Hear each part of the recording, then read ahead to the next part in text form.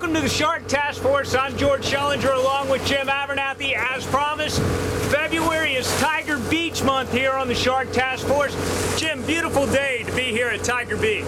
Isn't it? And look, right there behind you are tiger sharks swimming around. Tiger Beach in the Bahamas, known for close encounters with tiger sharks and a lot of lemon sharks. But it's the tiger sharks which bring people back here again and again.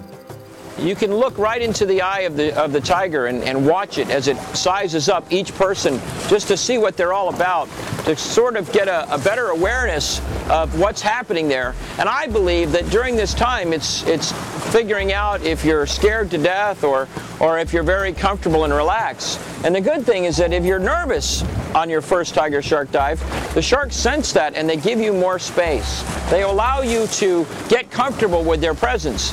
Some of us that are very comfortable, of course, don't get much respect at all. They come right in and are really relaxed around us. And this allows for some just amazing encounters as well as some unbelievable pictures. One tiger shark everyone wants to encounter is Emma. She's so popular she has her own website, and yes, she's even on Facebook. One thing you never get over is the size of these creatures. Safety and awareness are critical parts of every dive briefing. The tiger shark is one of the largest predatory sharks in tropical waters. The world record for size in length is 24.27 feet, or 7.25 meters. A full meter larger than the great white shark and the great hammerhead. Although the great white still has the world record for weight by about 500 pounds. The world record is 7,300 pounds. And the world record tiger shark is only 6,800 pounds. Tell me a little bit about it.